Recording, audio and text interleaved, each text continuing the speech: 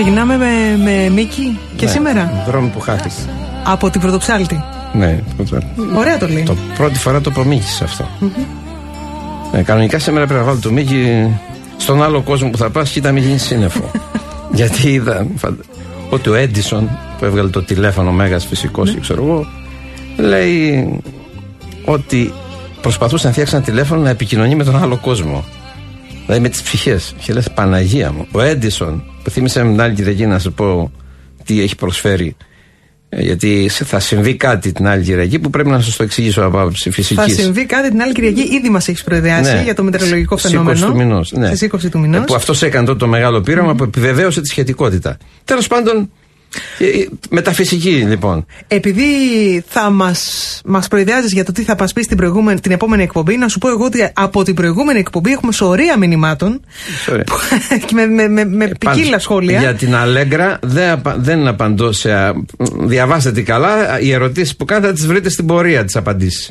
Είστε στη μέση 200 σελίδα και μου λέτε πώς τι και βγάζετε αντιφάσεις. Θα δείτε στο τέλος για την Αλέγκρα. Σε ρωτούν και για τα γενολογικά δέντρα. Ναι, γι' αυτά με έχουν τρελάνει τώρα. Γιατί έχει δίκιο ο κόσμος, ο καθένας κοιτάζει την ρίζα του, ας πούμε. Οικογένεια Λιδωρίκη. Έχουμε σωρία μηνυμάτων και ποικίλων μηνυμάτων για το ψυχογράφημα του Πατατρικάκη για τον Βαρουφάκη. Ναι. Και σε ρωτάνε μάλιστα να πεις, κάτσε, έχω κρατήσει σημειώσεις. Σου ζητούν ψυχογράφημα και για τον Άδωνη Γεωργιάδη που βγαίνει συνέχεια στα κανάλια. Είναι ένα φαινόμενο. Του Βαρουφάκη δεν έκανα ψυχογράφημα. Όχι, αλλά ρωτούν από σένα τώρα να κάνεις ένα σχόλιο. Δεν θα του έκανα. Το έκανε ο Πρατικάκης. Για το Γεωργιάδη. Ναι. Που και αυτός βγαίνει στα κανάλια, έχει το δικό του στυλ. Να πούμε τα άλλα, ξέρω, μπορεί αν περισσέψει χρόνος. Άντε, να πούμε στο τέλος. Λοιπόν, θα δώσουμε βιβλία δώρο σήμερα. Λοιπόν, κοιτάξτε να δείτε. Επειδή θα δώσω μια ανθολογία που έχει μέσα το μαγικό κόσμο των σκυλιών. Γιατί? Του Πρατικάκη. Γιατί το είχα υποσχεθεί στους ακροατές. Και μέγα ποιητή. Μέγα ποιητή. Λοιπόν, γιατί τώρα των σκυλιών, άκου να δεις την είδηση μη πολιτική της εβδομάδας. Ξέρεις ότι ο σκύλος έκανε τελικά τον άνθρωπο? Φαίνεται, όλες οι μελέτες αυτό δείχνουν. Δηλαδή, αυτό ακούγεται τρελό. Κάτσε βρε, μου λέγανε ότι το σκύλο, τον λύκο τον εξημερώσαμε, τον κάναμε σκύλο, τον εξημερώσαμε πριν 10.000 χρόνια, όταν η ανθρωπότητα μπήκε στη φάση της γεωργίας. Έτσι δεν είναι? Τώρα αποδεικνύεται, έχουμε όλα τα στοιχεία, ότι ο σκύλος βοήθησε το Homo sapiens, δηλαδή το γένος μας, αυτό το πιο εξελιγμένο είδος του ανθρώπου, να επιβληθεί στους Νεάντερνταλ που κυριαρχούσαν στην Ευρώπη, χάρη στο σκύλο, στην εξημέρωση του σκύλου. Δηλαδή, έχει μια υπεροχή. Για φαντάσου τώρα, πού να κυνηγάει ο άνθρωπος στο Βίσο, να ξεπατώνεται, να κυνηγά σε ένα ελάφι, πού να το βρει?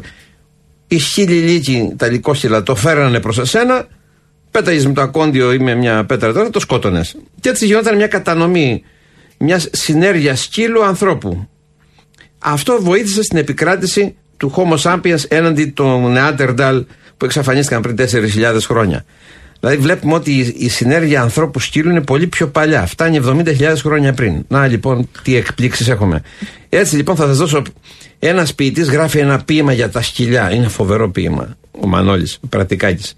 Αλλά θα δείτε μέσα, επειδή θα σας δώσω 3 ανθολογίες του. 3 ανθολόγια. Θα δείτε, θα τις πάρετε από το βιβλιοπωλείο της Πολιτείας στην Ασκληπιού. Θα δείτε ένα άλλο ποίημα που λέει ένα ζευγάρι παλιά ξεχαρβαλωμένα παπούτσια απλωμένα ήσυχα πάνω στη χλόη. Φαντάσου ένα παπούτσι. Ναι. Μέσα από μπορεί ένα παπούτσι να γίνει ποίηση και μάλιστα ξεχαρβαλωμένο.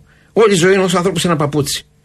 Εγώ ως γιος Τζαγκάρη, γιατί το αφιερώνει στον πατέρα μου, ο Μανώλης, ως γιος Τζαγκάρη πάντα έβλεπα μια γόβα και λέω τι να έχει δει αυτή η γόβα, ανάθεμα. Καλά, αυτό με τη γόβα επίσης πρέπει να το κάνουμε εκπομπή. Έχεις κάνει μελέτη για την ανατομία του γυναικείου ποδιού και για τη γόβα. Η αποτυχία μου σαν άνθρωπος οφείλεται στο ότι αντί να γίνω βιοτέχνης και μετά βιομήχανος γόβας με παγκόσμια φίρμα και να βοηθήσω την Ελλάδα να παράγουμε κοινωνικό πλούτο, έκανα τη βλακεία στην αρχή να ερεθιστώ από τα μαθηματικά ή το Πολυτεχνείο και μετά από όλα τα υπόλοιπα. Ήταν αποτυχία. Έπρεπε να έχω βιομηχανία μόδας, είχα ξεσκίσει τους Ιταλούς. Γόβα. Είμαι μέτρη στη γόβα. Διότι σου λέω και ως μηχανικός είχα μελετήσει την κατανομή των τάσεων στο πόδι και στο ανθρώπινο σώμα στη μέση, να μην χτυπάει η γόβα τη γυναικεία μέση. Εγώ τον έχω κάνει αυτή τη μελέτη, ακόμα δεν την έχει προσεγγίσει κανείς αυτή την ανάλυση. Τώρα θα σου πασάρω ένα μπορεί email. Και να προλάβει, αν βάλει κανείς τα λεφτά, Εγώ κάνω βιομηχανία αγόβαστη. Μπορώ να κάνω και τα καλαπόδια που λέει ο λόγος. Εδώ θα σου πασάρω λοιπόν ένα αίτημα ακροατή μαζί με το ψυχογράφημα του Άδωνη Γεωργιάδη να κάνεις και ψυχογράφημα κάποια στιγμή δικό σου. Εμάς είναι γιατί κάνουμε. Τα βιβλία τι είναι. Λοιπόν, κοιτάξτε, θα δώσουμε σήμερα και 3, προσέξτε, 6 βιβλία σήμερα, αλλά τα επόμενα 3 είναι το 0 και το άπειρο του Άρθουρ Κέσλερ. Ένα από τα μεγαλύτερα βιβλία του 20ου αιώνα. Θεωρείται ανάμεσα στα 10 σπουδαιότερα βιβλία του 20ου αιώνα. Τώρα τα ξαναβγάζει ο Πατάκης με μετάφραση του Ανδρέα του Παπά. Εγώ είχα διαβάσει το παλιό, φαντάσου να είσαι κομμουνιστής και να διαβάζεις αυτό το βιβλίο. Μετάφραση Αλέξη Κοτζιά ήταν τότε. Από τις εκδόσεις Γαλαξίας, πιτσιρικάς, εγώ το διάβασα. Φαντάσου τι σοκ είναι όταν βλέπεις πως στις φυλακές του Στάλιν κάποιος ομολογεί εγκλήματα τα οποία ουδέποτε έχει διαπράξει. Δηλαδή, ποια είναι η ψυχολογία ενός ανθρώπου που είναι έγκλειστος στις φυλακές, δηλαδή, πώς το όνειρο γίνεται εφιάλτης. Ένα συγκλονιστικό βιβλίο, το 0 και το άπειρο. Άρα λοιπόν, διαλέξτε, θέλετε ποίηση ή μυθιστόρημα. Ωραία. Το Αλέγκρα, επειδή μου το ζητάνε πολύ, το Αλέγκρα θα στο δώσω σε επόμενες εκπομπές. Αλλά θέλω τώρα να στηρίξω άλλα βιβλία. Να πούμε στους ακροατές μας πώς. Στέλνετε μήνυμα στο 19400, γράφετε 989, αφήνετε ένα κενό και το ονοματεπώνυμό σας ή στο τηλέφωνο στο 212-212-48-00. 6 βιβλία σήμερα. 3 ανθολογίες. Σημειώστε και ποιο βιβλίο σας ενδιαφέρει. Έτσι, ωραία. Λοιπόν, να υποθέσω, μάλλον δεν θα υποθέσω, θα σε ρωτήσω. Τι σου έκανε εντύπωση από την εβδομάδα που τελείωσε, από την επικαιρότητα, αλλά όχι την πολιτική? Κάτι άλλο που πέρασε ίσως στα ψηλά. Στα παΐδη, αυτό που σου είπα. Αυτό με τα σκυλιά. Αυτό τα σκυλιά με συγκλώνησε. Επειδή είμαι και γιος κυνηγού και μεγάλωσα με τα σκυλιά. Δηλαδή, ο πατέρας μου ζούσε με 10.000 κινητών, από πίσω τον ακολουθούσαν όπου και να πήγαινε. Αλλά πέθανε ο πατέρας μου και η μάνα μου τα σκυλιά που τα είχε ο πατέρας μου για να γυρίσει στα βουνά τα βάλε μέσα στο σπίτι. Και δεν μπορώ να πλησιάσω στο σπίτι. Δεν τα θέλω τα σκυλιά στο σπίτι εγώ. Εσείς είστε, τα λατρεύω τα σκυλιά, αλλά στην ελεύθερη ζωή. Ναι. Δεν τα έχω φυλακισμένα μέσα στο σπίτι. Έτσι τα έχεις βιώσει και έτσι ίσως πρέπει να μένουν. Λοιπόν, θα σταθώ σε 2 αφορισμούς. Τους 2 τελευταίους αφορισμούς Μίμη Ανδρουλάκη που έχεις ανεβάσει στην ιστοσελίδα σου, στο mimis.gr, και θα ξεκινήσω με την παγίδα.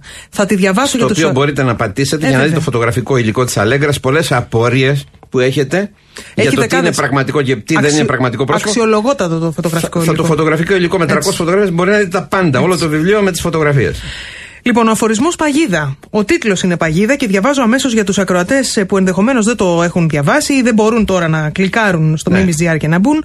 Έχεις πέσει σε παγίδα και σε κάθε απόπειρα να διαφύγεις, έστω από την πίσω πόρτα, οι τοίχοι της παγίδας μετατοπίζονται και μένεις πάντα εγκλωβισμένος. Από το βιβλίο σου Όπλων Κρίσης το 2012. Ναι, αυτή είναι η κατάσταση. Ανακάλυψες αυτόν τον αφορισμό. Ναι, γιατί αυτά επανέρχονται όλα. Διάβασε τον επόμενο. Ο επόμενος και τελευταίος σε ανάρτηση είναι «Θυμήσου το Σαγκάριο». Το Σαγκάριο, το ποταμό, έτσι, στην Μικρασία. Όταν υπερεκτιμάς τις δυνάμεις σου, υποτιμάς τον αντίπαλο. Απλώνεσαι σε ένα εκτεταμένο μέτωπο και προελάβνεις προς άγκυρα, εντός αγωγικών βεβαίως, μεταφορικά. Μη λησμονείς ότι σε περιμένει ο μοιραίος ποταμός Αγκάριος, η αντιστροφή της τύχης σου.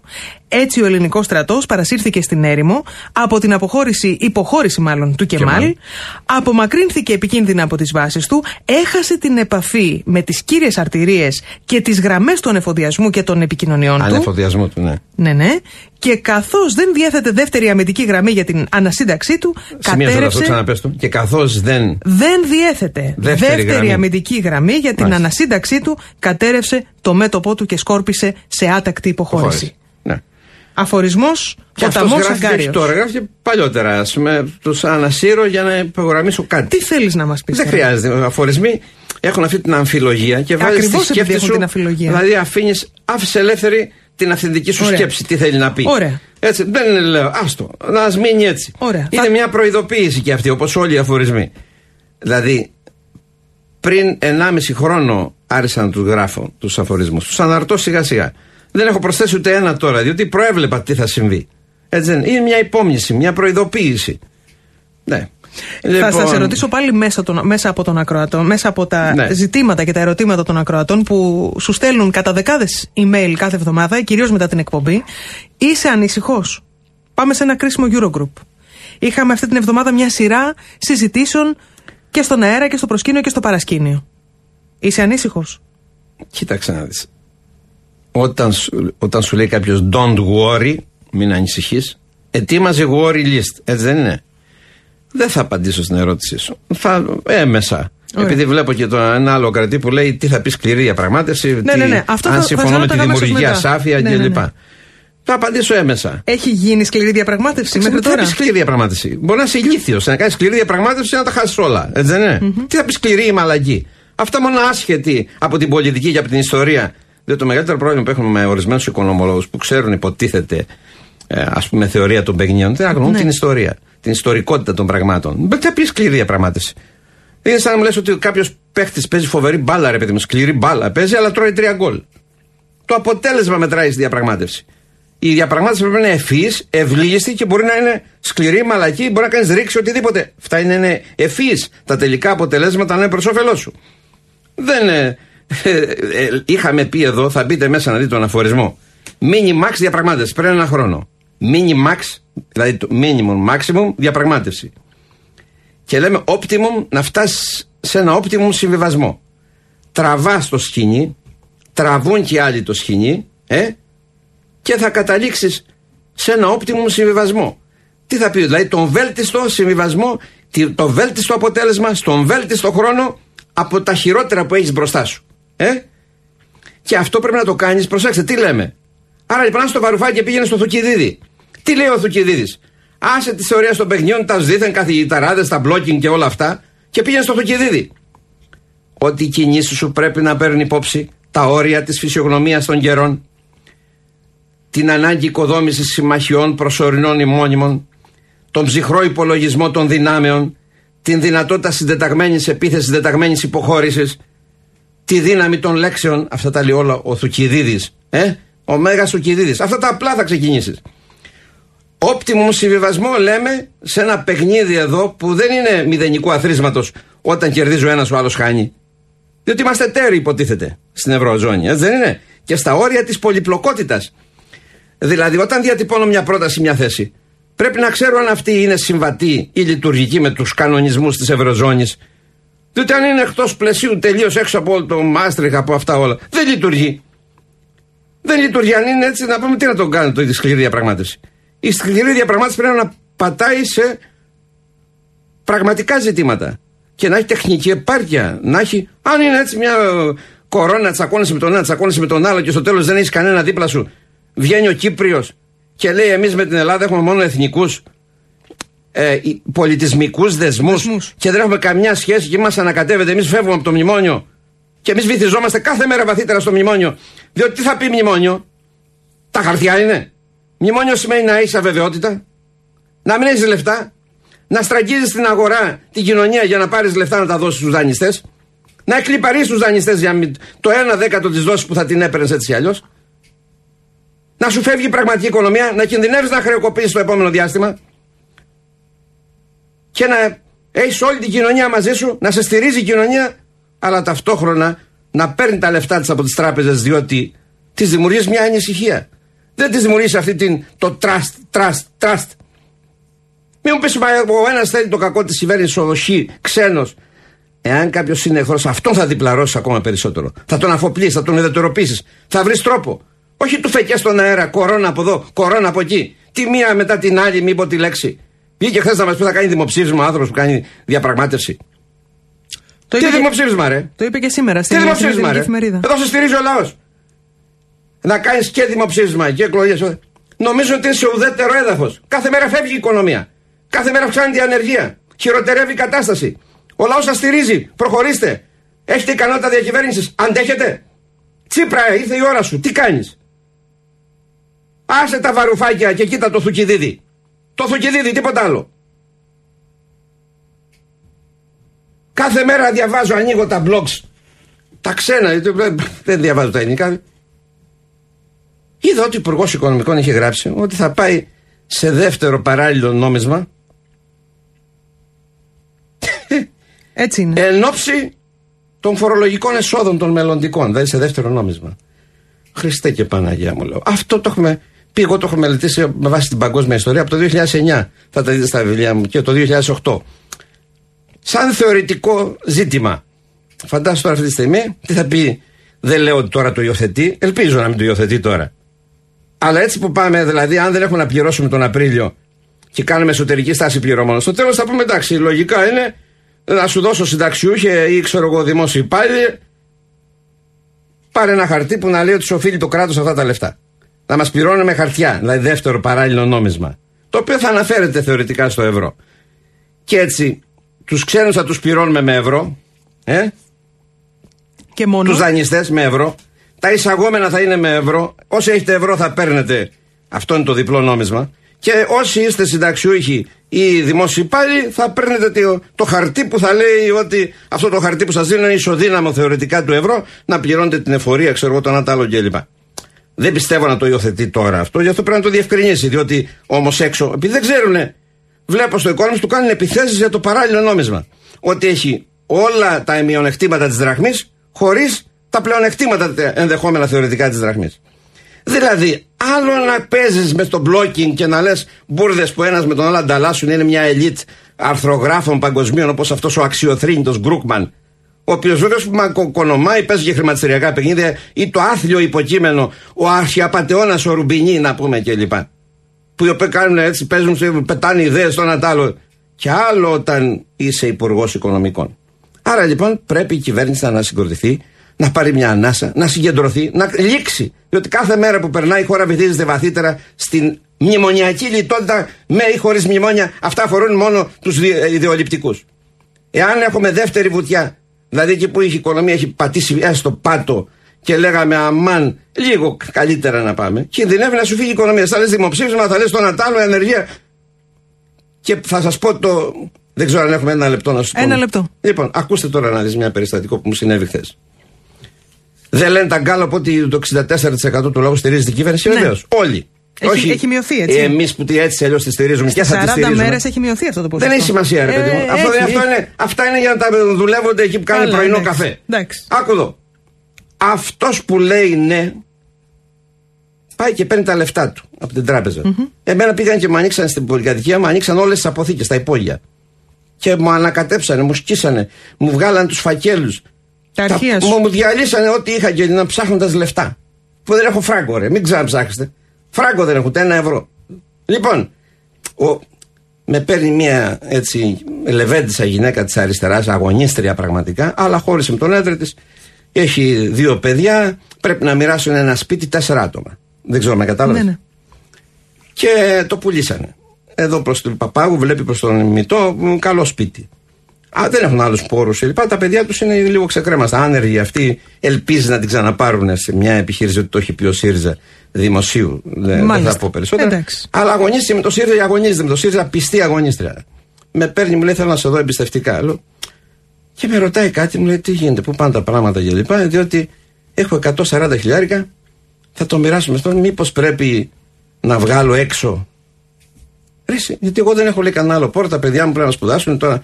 Τι να κάνουν, πώς πρέπει να βγάλω αγωνίστρια του ΣΥΡΙΖΑ τώρα. Δεν λέμε αυτούς που λένε στον Γκάλωπ 64 είμαστε με την κυβέρνηση όπως εμείς είμαστε με την κυβέρνηση. Είμαστε με την κυβέρνηση. Το λέμε. Δεν κρυβόμαστε εμείς εδώ πέρα, δεν κάνουμε τους ουδέτερους.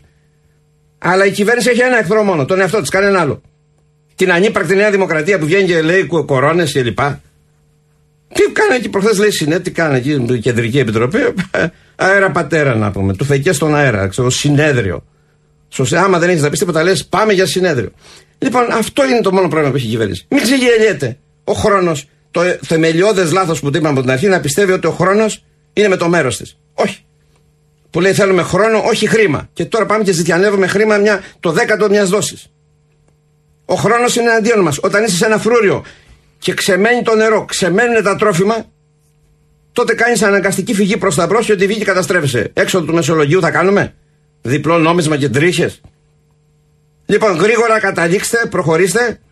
Αλλά βλέπω θα σπάει το, έχουν γεμίσει με μηνύματα οι ακροατές. Έχουν γεμίσει κυριολεκτικά με μηνύματα. Να πάμε σε διαφημιστικό απαραίτητο διάλειμμα, γιατί το παρακάμψαμε γιατί η ροή του λόγου σου δεν το επιτρέπει. Να ακούσουμε και τίτλους ειδήσεων, να θυμίσουμε για τους ακροατές που θέλουν να διεκδικήσουν ένα από τα 6 συνολικά βιβλία που δίνει σήμερα. Το ένα είναι ένα ανθολόγιο του ψυχίατρου του κυρίου Πράτη-Κάκη, του Μανώλη, και το άλλο είναι το ιστορικό μυθιστόρημα 0 και άπειρο. Στέλνουν μήνυμα στο 19400, γράφετε 989 και ενώ το ονοματεπώνυμό σας, στοιχίζει 31 λεπτά το SMS ή τηλεφωνείτε στο 212-212-4800. Αμέσως μετά που θα επιστρέψουμε, θέλω να μιλήσουμε για αλφάβητο. Αλλά θα τα πούμε λίγο ανάποδα τα γράμματα. Θα πάμε από το Δέλτα στο Α, από τη δημιουργική στην ασάφεια.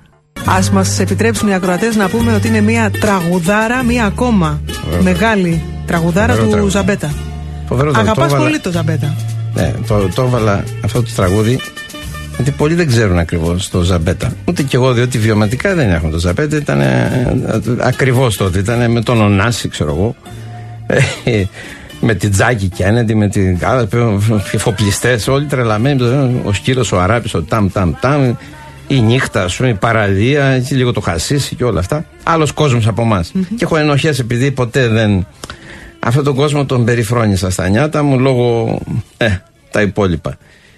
Και μια μέρα λοιπόν βλέπω τον κύριο Γιώργο και του λέω: κύριε Γιώργο, κάποτε χωρίς να το θέλω, μαζί με έναν άλλον, ο οποίος τώρα είναι αδερφός μιας υπουργού αυτής της κυβέρνησης, παρακολουθούσαμε το Υπουργείο Εσωτερικών, που ήταν τότε υπουργός ο Λαδάς. Το παιδί αυτό είχε πιάσει τάχα δουλειά σαν καφενείο και κοιτάζαμε, δεν θα πω τι και γιατί, χούντα τώρα, έτσι, 70. Λοιπόν, και σε έβλεπα, κύριε Γιώργο, με τη Ρεπούμπλικα και ερχόσουν 3 μέρες συνέχεια στο Υπουργείο Εσωτερικών, έφευγες νευριασμένος, ξαναρχόσουν, ξαναπήγαινες. Γέλασε αυτός. Και λέω: τώρα εσύ τι παρτίδεσαι με το Λαδά? Ο Λαδάς είναι τα καθαρά χέρια, χούντα, ας πούμε. Και μου λέει: άσε ρε, μου λέει, να πούμε. Ήταν διαβατήριο του κάνα λίγο χαψόνι με το διαβατήριο. Αλλά εγώ είχα μέσα, μου λέει, φοβερά. Τι μέσα, του λέω. Μου λέει: δεν ξέρεις, λέω, ο μεγαλύτερος μου στιχουργός, αυτός που έγραψε τα ωραίτερα μου τραγούδια, τα 2 τρίτα των τραγουδιών μου. Ναι. Είναι ο Τσάντας. Τον κοροϊδεύαν Τσάντα, ο Τσάντας. Ποιος είναι ο Τσάντας, του λόγου? Μου λέει: Τσάντας είναι ο Χαράλαμπος Βασιλιάδης, που η αδερφή του είχε παντρευτεί τον Παπαδόπουλο πριν ο Παπαδόπουλος τη χωρίσει με 2 παιδιά να πάρει τη Δέσποινα. Την περίφημη Δέσποινα Παπαδοπούλου κλπ. Αλλά πάντα τους φρόντιζε και ο Χαράλαμπος Βασιλιάδης, φτωχός άνθρωπος, ωραίος τύπος, έγραψε φοβερούς στίχους. Είχε τη δυνατότητα να κάνει και κανένα μέσο ρουσφέτη στη δικτατορία, ας πούμε. Ο Ζαμπέτα σε μένα με έβλεπε λίγο με περιφρόνηση. Ναι. Γιατί? Διότι δεν γούσταρε το Μίκη. Ό,τι κι αν έκανα, διότι δεν τον έχει βάλει ποτέ, δεν. Παρότι συμπέσανε και στο μια φορά. Αλλά ήταν με το Χατζηδάκι, με αυτός ο Ζαμπέτας, με την άλλη μπάντα, ας πούμε. Είχε μία με το μη. Μου λέει: έλα ρε, να πούμε, τον Ψηλέα τον έκανε ο Λαμπρόπουλος. Δηλαδή η εταιρεία Κολούμπια, ας πούμε, τον έκανε για να χτυπήσει το Χατζηδάκι. Μάλιστα. Κάτι τρελά μου λέει, κάτι τέτοια. Σας είπα μια μικρή ιστορία. Αυτός ο Χαράλαμπος ο Βασιλιάδης έμπαινε στη Φιλαδέλφια σε μια παράγκα. Και ο Παπαδόπουλος έστειλε ένα φορτηγό, ο δικτάτορας, να φορτώσει όλα τα πράγματα και τα παιδιά και όλα να τους πάει σε ένα διαμέρισμα. Και λέει: όχι, λέει, αν φύγω εγώ από την παράγκα, από τη σκόνη κλπ. Δεν μπορώ να γράψω τραγούδια. Αλλά έχει γράψει φοβερά τραγούδια. Ο Χαράλαμπος Βασιλιάδης, όταν ακούτε τον Ζαμπέτα, να θυμάστε και αυτό το πράγμα. Το Ζαμπέτα, ο οποίος πέθανε στην Ψάθα, Ναι, στην Ψάθα. Ναι. Τώρα πώς και γιατί ο Ζαμπέτας πέθανε στην Ψάθα, μυστήριο μου φαίνεται. Ναι. Λοιπόν, πάμε στα δικά μας πάλι. Δεν νομίζω ότι έχω και όρεξη πολύ. Γιατί τι να πω τώρα, είναι τόσο προφανή. Μα τι να πω να πω, ότι θα βάλουν τους τουρίστες που γελάει. Πατάω, να σου πω το περιστατικό. Ήμουν χθες με κάποιον, ο οποίος είναι και του ΣΥΡΙΖΑ. Και έπαιζε εκεί στο κινητό και πήγε στο. Και βλέπει ότι κάνει ηρωνίες, λέει, για γέλια και για κλάματα, για τους κατασκόπους που τουρίστες που θα πηγαίνουν στα βέρνα. Τους μυστικούς, ναι. Τουρίστες, νοικοκυρές, φοιτητές. Εγώ νόμιζα, λέω, τι κακοήθηση είναι αυτή η κολοεκκλέζια, ας πούμε, κλπ. Νόμιζα ότι είναι καλαμπούρι. Δεν πίστευα ποτέ. Τι να πω τώρα, είναι δυνατόν να πω, τι να πω. Λοιπόν, άσε με τώρα και να βγουν για τραγούδια. Ο Τσίπρας καταγγέλει τον Ντράγκη ότι δεν μας βοήθησε και ότι η απόφασή του ήταν πολιτική και όχι αυτή που όφιλε να ήταν ως κεντρικός τραπεζίτης της Ευρώπης. Αναφέρομαι στην απόφαση για την ενίσχυση του ELA, του μηχανισμού υπέρ των ελληνικών τραπεζών, με 500 εκατομμύρια. Το ΚΚΕ έκανε άλλη καταγγελία. Μιλάει για τον εσωτερικό δανεισμό. Αυτά συνδέονται, γι' αυτό το βλέπω εκεί που το στέλνει. Υπήρξε αντίδραση από το ΚΚΕ για τον εσωτερικό δανεισμό. Αλλά εγώ θέλω να σε ρωτήσω, επειδή πάντα διαβάζεις ιστορία και ξέρεις πολύ καλά και τα της αρχαιότητας, τα οποία τα παραβλέπουμε, ξέρεις, με την ταχύτητα με την οποία ζούμε. Υπήρξε ποτέ στην αρχαιότητα κάτι αντίστοιχο? Συνέχεια. Από ο Βαρουφάκης, ο καημένος ο Βαρουφάκης. Είναι μπλόκερ, ξέρω εγώ. Και επειδή οι Αμερικάνοι στην Καλιφόρνια κάνουν το IOU, δηλαδή το δεύτερο παράλληλο νόμισμα, νόμιζα το ανακάλυψαν οι Αμερικάνοι. Πού να ξέρει αυτά, οι αρχαίοι Έλληνες τα έχουν από παλιά. Δεν είναι κοινοτυπίες αυτά. Μόνο οι αρχαίοι και οι νεότεροι Έλληνες. Δηλαδή τώρα περνάνε το Βαρουφάκι, ξέρω εγώ, να κάνει το μπλόκινγκ, να πει το δεύτερο παράλληλο νόμισμα. Αλλά πρέπει να το διαψεύσετε. Να πει ότι δεν έχει καμιά βάση. Πιστεύω ότι δεν έχει καμιά βάση. Απλώς τώρα. Εντάξει, μια και υπάρχει όμως τα ξένα μπλοκ, αυτά διαβάζουν. Επειδή πριν με ρώτησε για την ασάφεια, τα διαβάζουν ξένοι. Θα το πούμε και για την ασάφεια. Όταν κάνει στρατηγική σου την ασάφεια, δημιουργική, ξεδημιουργική, θα τα βρει μπροστά σου. Λοιπόν, άκου τώρα να δει. Φαντάσου στην αγορά της Αθήνας, αρχαία αγορά, από τις εκκλησιάζουσες του Αριστοφάνη. Αυτά τα έχω γράψει εγώ σε βιβλία πριν το 2008 και το 2009. Μετά βγήκε η μπρίζα.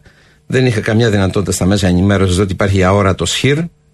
Η ίδια αόρατο ΣΧΙΡ όμως που έβαλε το Βαρουφάκι να ήταν ο Μέγα Στάρ. Γιατί είδα χθες το διευθυντή μιας εφημερίδας και είχαμε μια παρουσίαση ενός βιβλίου συγκλονιστικού που λέει «Η κατάρρευση Ιουγκοσλαβίας και οι ελληνικές φαντασιώσεις» του Σταύρου Τζίμα της Καθημερινής. Είδα λοιπόν εκεί τους διευθυντάς εκεί και τους γκρινιάζαν και βρίζαν το Βαρουφάκι. Λέει, τι βρίζετε? Εσείς είχατε υιοθετήσει, να πούμε. Εσείς ήταν το νέος αστέρας. Ο μάγος με τα δώρα. Ο Θεός. Δεν έχει ξαναγίνει αυτό σε κόμμα της αριστεράς να είναι τέτοια υιοθεσία, ας πούμε, κλπ. Λοιπόν. Δεν θα απαντήσω τι μου είπαν. Δεν έχει καμιά σημασία. Λοιπόν. Πάμε λίγο στο διπλό νόμισμα, στην αρχαιότητα. Νομίζουν τώρα αυτοί οι Αγγλοσάξονες που ανταλλάσσουν μπλοκ και λοιπόν ότι η Καλιφόρνια ανακάλυψε το δεύτερο παράλληλο νόμισμα. Μα τι σχέση έχει το ένα με το άλλο? Εμείς είμαστε στη ζώνη του ευρώ. Δώσαν ένα IOU. Με Καλιφόρνια έχει τη Silicon Valley, έχει το σινεμά, έχει δυναμική παραγωγή. Είναι η πιο πλούσια περιοχή του κόσμου. Η πιο πλούσια περιοχή του κόσμου είναι η Καλιφόρνια. Τι θες, αγροτική οικονομία, σινεμά, τεχνολογία. Τι σχέση τώρα? Επειδή δεν είχε να πληρώσει ένα φεγγάρι, να πούμε, η πολιτεία, νομίζω Βαρουφάκη. Είμαστε λοιπόν στην αγορά της Αθήνας, εκκλησιάζουσες Αριστοφάνη. Και λέει ένας, να πάρει, να πούμε, πούλησα τα σταφύλια μου και πήρα χάλκινα νομίσματα και τώρα ο Τελάλης λέει από σήμερα καταργούνται τα χάλκινα και πρέπει να πληρώνεται μόνο με αργυρά νομίσματα. Τι είχε συμβεί? Είχε χρεοκοπήσει η Αθήνα. Είχαν εξαντληθεί τα μεταλλεία του αργύρου εδώ στο Λαύριο και δεν είχε άργυρο να κόψει την ασημένια δραχμή, το τετράδραχμο, το οποίο επί 4 αιώνες ήταν το κοινό νόμισμα όλης της Μεσογείου. Πανίσχυρο, έγκυρο νόμισμα. Όποιος ήταν κυβδηλοποιός και νόθευε το νόμισμα εκτελούνταν με θάνατο. Δεν ήταν και ενσιανοί τότε. Δηλαδή, όποιος νόθευε το νόμισμα τον εκτελούσαν επί τόπου. Δεν υπήρχε περίπτωση να νοθεύσει νόμισμα. Υπήρχαν ειδικοί επιθεωρητές. Η Αθηναϊκή Συμμαχία βασίζονταν.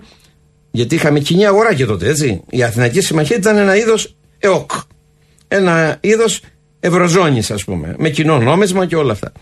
Λοιπόν, όταν στέρεψαν όλα αυτά, αναγκάστηκε η Αθήνα, αντί για το αργυρό νόμισμα, να κόψει προσωρινό νόμισμα, χάλκινα νομίσματα. Τα οποία κάποια στιγμή, όταν τα οικονομικά θα διορθώνονταν, θα τα αντάλλασαν κανονικά. Με αναλογία 1/1. Όπως τώρα θα κάνουμε δεύτερο παράλληλο νόμισμα με το ευρώ. 1/1 θα είναι, αλλά οι φτωχοί θα παίρνουν το παράλληλο νόμισμα και οι πλούσιοι θα έχουν το ευρώ.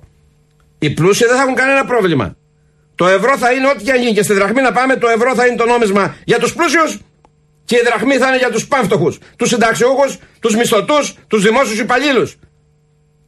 Αυτά εκεί μας οδηγούν ορισμένα καθήκια. Που δεν έχουν καμιά σχέση ούτε με την αριστερά, ούτε με το λαό, ούτε με την εργατική τάξη. Μου μπλοκάρουν από εδώ και από εκεί και μου λένε χωρίς να έχουν συνέστηση των λόγων τους. Αλλά δεν είναι η μοναδική φορά που είχαμε τον Μπακύρη.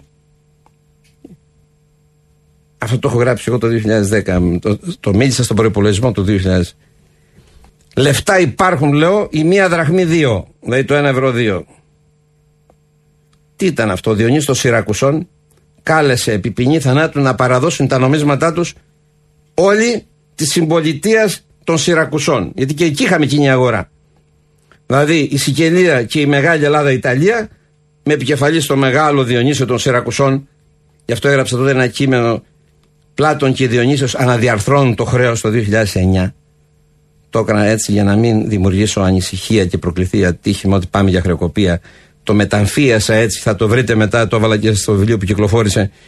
Ενώ είχαμε τις εξελίξεις το 2010 εν μέσω χρεοκοπίας, το Τρόικα Μοίρα 7η αίσθηση, ας πούμε. Λοιπόν, Πήρε λοιπόν τις δραχμές των Σιρακουσών και πάνω στο νούμερο 1 πάτησε με την πρέσα 2. Δηλαδή η μία δραχμή έγιναν 2. Ναι. Δεν περιμένανε τους δίθεν κεινσιανούς της πλάκας να πούμε. Αυτά έχουν ξαναγίνει, τα έχουμε πει, τα ξέρουμε. Θα σας πω το άλλο. Δεν περιμέναμε τους κεινσιανούς της πλάκας που κάνουν blocking και είναι άσχετοι από την ιστορία και από την οικονομία. Δεν έχουν ιδέα από οικονομία. Δεν ξέρουν πώς λειτουργεί το ευρωσύστημα. Λένε μπουρδες. Εισηγούνται λάθη στον Τσίπρα. Προσέξτε.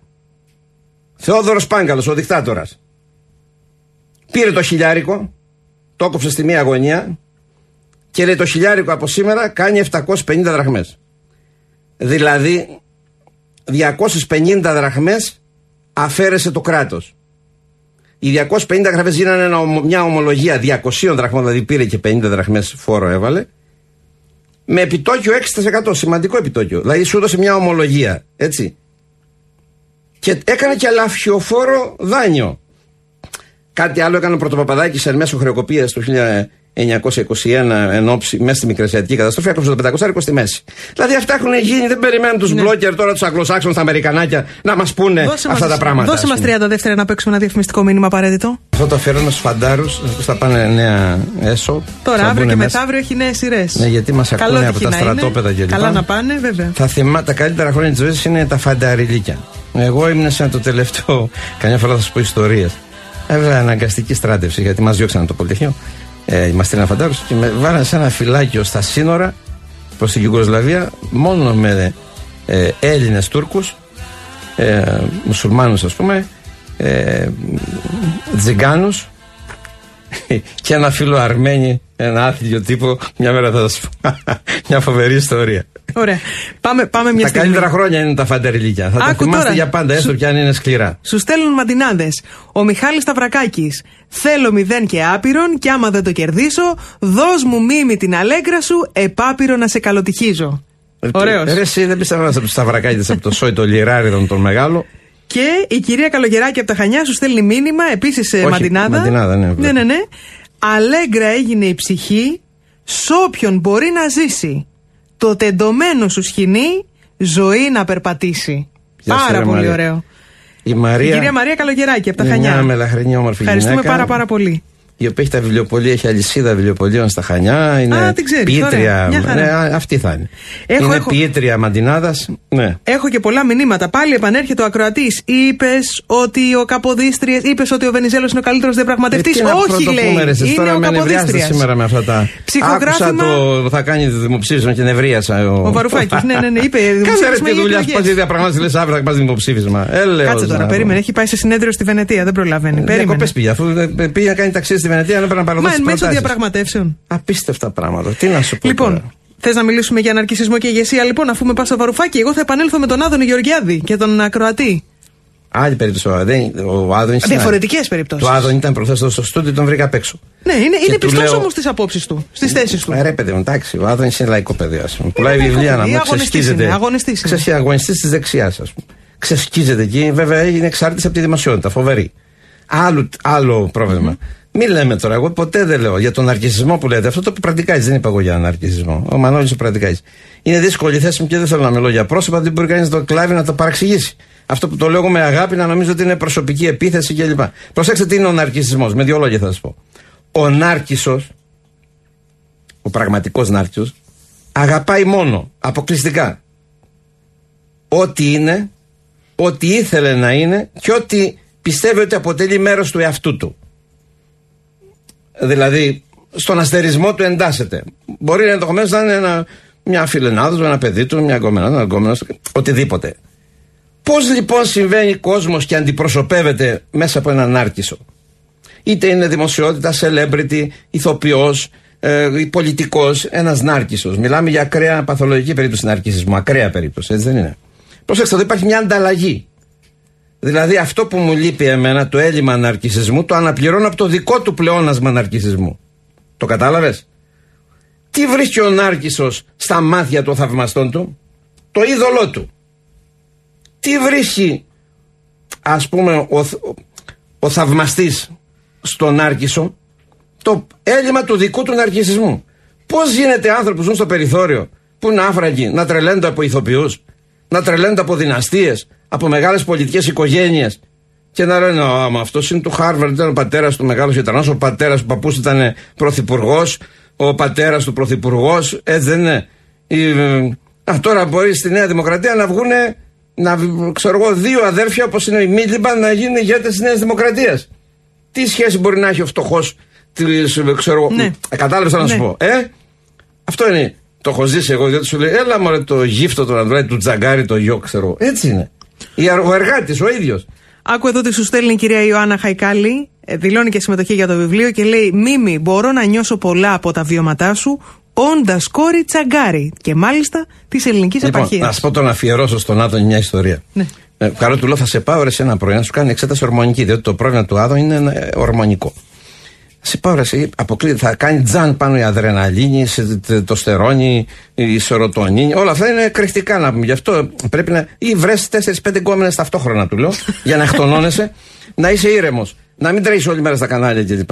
Ή, τι λέω, αυτό που δεν πρόλαβα να του πω στον αέρα, για τον Άδωνη Κύρου. Ο Άδωνη Κύρου ήταν ιδρυτής της Εστίας, εφημερίδας Εστία. Ναι. Λοιπόν, λέει ο Βενιζέλος, λέει, τι φταίει ο καημένος ο νονός του Άδωνη Κύρου, τι φταίει ο νονός, ή μάλλον φταίει εδώ στην περίπτωση του Άδωνη, φταίει ο νονός του που του έδωσε το όνομα Άδωνης, μα εκ των προτέρων τον προσδιορίσε. Ο Άδωνης Κύρου ήταν άσχημος, πολύ. Ενώ ο Άδωνης είναι και όμορφος. Λοιπόν, θα σου πω τώρα μια ιστορία, δεν αφορά το. Αν έχουμε 2-3 λεπτά, ναι. Θα χάσουμε τις συνταγές, τα βιβλία μόνο. Θα τα προλάβουμε. Λοιπόν, είχαμε. Κάθε Πέμπτη ερχόταν από τη γειτονική μικρή Κομόπολη ένας παλαβός. Εκεί ήταν η Μητρόπολη μας, στη Πέτρα, στη Νεάπολη. Εγώ από τον Άγιο Νικόλαο. Κάθε Πέμπτη ερχόταν με το λεωφορείο στις 11 η ώρα ένας κουζουλός. Ο οποίος πέρναγε από ένα δρόμο κεντρικό, που είναι από τη μια πλευρά τα μαραγκούδικα, τα τζαγκάρικα, τα ραφτάδικα, από την άλλη μπαντέν καφενιά, εμπορικά κλπ. Και κουζουλός. Μόλις πέρναγε, του φωνάζαν όλοι μαζί, βγαίνανε οι τζαγκάριδες. Οι ράφτιδες του φωνάζαν: σε πήδηξε ο δεσπότης, σε πήδηξε ο δεσπότης. Ούρλιαζε αυτός, τρελαινόταν, έπαιρνε καφάσια, λεμόνια, ντομάτες, γινόταν χαβαλέ. Κάθε Πέμπτη αυτός ο χαβαλές επί μια ώρα διασκέδαζε ο κόσμος με τον κουζουλό. Μια μέρα συνολογιούνται όλοι στο καφενείο και λένε: ρε εσείς, όταν θα έρθει την Πέμπτη να μην του μιλήσει κανείς, να μην του δώσει κανείς σημασία. Έρχεται λοιπόν, παίρνει το λεωφορείο αυτός από την Νεάπολη να έρθει στον Άγιο Νικόλαο, έρθει στον Άγιο Νικόλαο, πάει στο δρόμο, περνάει έστω ο κουζουλός. Περνάει το δρόμο, δεν του μιλά κανείς. Στέκεται ακίνητος, αυτή τη σκηνή την έχω δει. Στέκεται ακίνητος, κοιτάζει δεξιά, κοιτάζει αριστερά με απελπισία.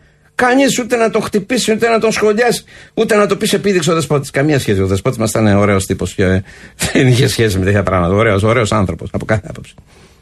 Πολύ λεβέντης. Είχαμε ένα πολύ λεβέντη δεσπότη. Λοιπόν, μένει ακίνητος άγαλμα, κοιτάζει με οικετευτικό βλέμμα τους ζαγκάριδες, τους ράφτιδες, τους καφετζίδες να του πετάξουν κάτι, να του πούνε σε επίδειξε ο δεσπότης. Ξαφνικά δεν του δίνει κανείς σημασία, χάνει όλη τη δημοσιότητα. Ένας celebrity γυμνός. Και πηδάει όρθιος, σηκώνει τα χέρια του ψηλά και λέει: με πήδηξε ρε παιδιά, με πήδηξε ρε παιδιά ο δεσπότης. Και γίνεται της τρελής. Δεν ξέρω με κατάλαβες. Σας άρεσε αυτή η ιστορία? Αυτή είναι για όλα τα πρόσωπα τα δημόσια, ναι. Για τους υπερεξαρτημένους από τη δημοσιότητα, από τη φήμη, που τρέχουν το πρωί στο βράδυ στα κανάλια. Έτσι είμαστε. Σαν αυτό που λες, επίδειξε ο δεσπότης. Πάμε για συνταγή, για να κάνουμε και την κλήρωση μετά. Δεν έχουμε τώρα, πρέπει τα βιβλία να δώσουμε στους ανθρώπους. Συνταγή τώρα είναι Σαρακοστή, πρέπει να σας μιλήσω για τη Σαρακοστή. Ούτε την καθαρά Δευτέρα, είπαμε άλλη φορά εδώ, δεν προλαβαίνουμε. Αν προλάβουμε. Λοιπόν, να πούμε. Προς το παρόν όμως, αν πάρετε τα παιδιά σας και βγείτε την επόμενη Κυριακή χιλιακάδα, μάθετε τα να κάνουν αχινοσαλάτα. Όλα τα ονόματα είναι εδώ και τα μηνύματα. Είναι όλα τα μηνύματα και τα τηλέφωνα, όλα μας τα έχει βάλει σε μια λίστα. Αλλά δεν βλέπω. Λοιπόν, η Καλαμποκίνης Κωνσταντίνος θα πάρει του Πρατικάκη το βιβλίο. Παπαδάκη Ειρήνη του Πρατικάκη. Ωραία. Λόζου Ευδοξία του Πρατικάκη, το βιβλίο από τις εκδόσεις, από το βιβλιοπωλείο της Πολιτείας. Αριστίδης Τούντας θα πάρει το 0 και το άπειρον του άρθρου Κέσλερ. Η Αρχοντία, όχι, αυτή είναι, το έχει ζητήσει πρακτικά. Λοιπόν, Δέσποινα Χοχλακίδη Α, όχι, αυτή ήθελε τον Πρατικάκη. Λάθος, με συγχωρείτε. Προσπαθώ να βγάλω τα νούμερα τώρα. Χαϊκάλη Ιωάννα το 0 και το άπειρον. Έχουμε δώσει 2. Έχουμε δώσει 2, άλλο 1. Λοιπόν.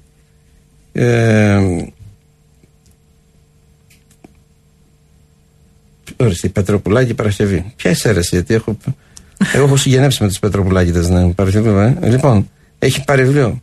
Λοιπόν, Πετροπουλάκη Παρασκευή το 0 και άπειρο. Οι Πετροπουλάκηδες παίξανε ιστορικό ρόλο. Μανιάτες. Ο Δημήτριος Πετροπουλάκης ήρθε και πήρε σε όλες τις κριτικές επαναστάσεις. Γαριβαλδινοί. Αυτοί πήγαν και στην Παρισινή Κομμούνα και παρελάσανε. Μεγάλε το σόι τον Πετροπουλάκη, τον ιστορικό. Σου στέλνει χαιρετισμούς ο Αποστόλης Τσαγκαράτος. Σας θαυμάζω, κύριε Ανδρουλάκη. Έχω έρθει σε ομιλία σας. Μπορείτε να έχετε, σας παρακαλώ, μία τηλεφωνική επικοινωνία μαζί μου? Ευχαριστώ. Μόλις βγω έξω. Και έξω. Μόλις βγω έξω, όποιος θέλει, μιλάμε. Να ευχαριστήσουμε πολύ τον Δημήτρη Μπόνη, την Βάλια, να ευχαριστήσουμε τον Νίκο, την Στέλλα. Τι να πω, πόσα μηνύματα έχουν έρθει, τη Γεωργία, τον κύριο Πρεβεδόρο, τον Σπύρο, τον Δημήτρη Παπαθανασίου, την Αρχοντία Βρετά, τον Ηλία Παύλου, Μιχελουδάκη. Ευχαριστούμε πάρα πολύ για τα μηνύματά σας, τις καλησμέρες σας, τις συμμετοχές σας βεβαίως. Από κοντά και σε απόσταση, Μίμη Ανδρουλάκη. Την άλλη εβδομάδα σας κάνω συνταγές, να πούμε. Αλλά με νευρίασε τώρα ο Γιάννης τα καλά καθημερινά πρωί-πρωί να μου πει ότι θα κάνει δημοψήφισμα. Οι εκλογές. Ενώ τον στηρίζουμε. Εμείς του λέμε ρε, σε στηρίζουμε. Διαπραγματεύουμε. Κάνε ρε, τέλειωνε γάμο την πίστη μου να πούμε. Τέλειωνε και μας τρελαίνεις να πούμε. Άντε να πάμε παραπέρα. Αφήστε τα μνημόνια, αυτά είναι ξεπερασμένα πράγματα. Η αριστερά πρέπει να είναι υπερήφανη ότι θα δημιουργήσει αυτό που δεν κατάφερε η μεγαλοαστική τάξη της Ελλάδας και η δεξιά και το Πασόκ, να δημιουργήσει ένα σύγχρονο παραγωγικό μοντέλο στη χώρα. Παραγωγική βάση, παραγωγή κοινωνικού πλούτου και δικαιότερη αναδιανομή. Αριστερά χωρίς παραγωγή είναι για τα πανηγύρια. Είναι να κάνει μπλόκο αυτό και να κάνουν συνδικαλιστές και τέτοια. Ή τώρα ή ποτέ. Θα καταστρέψετε τη μοναδική ευκαιρία που ήρθε η αριστερά τα τελευταία 50 χρόνια να έρθει στην εξουσία. Θα την καταστρέψετε με μπουρδες, με ιδεολειψίες, με αιμονές, με πράγματα που κανείς δεν ασχολείται.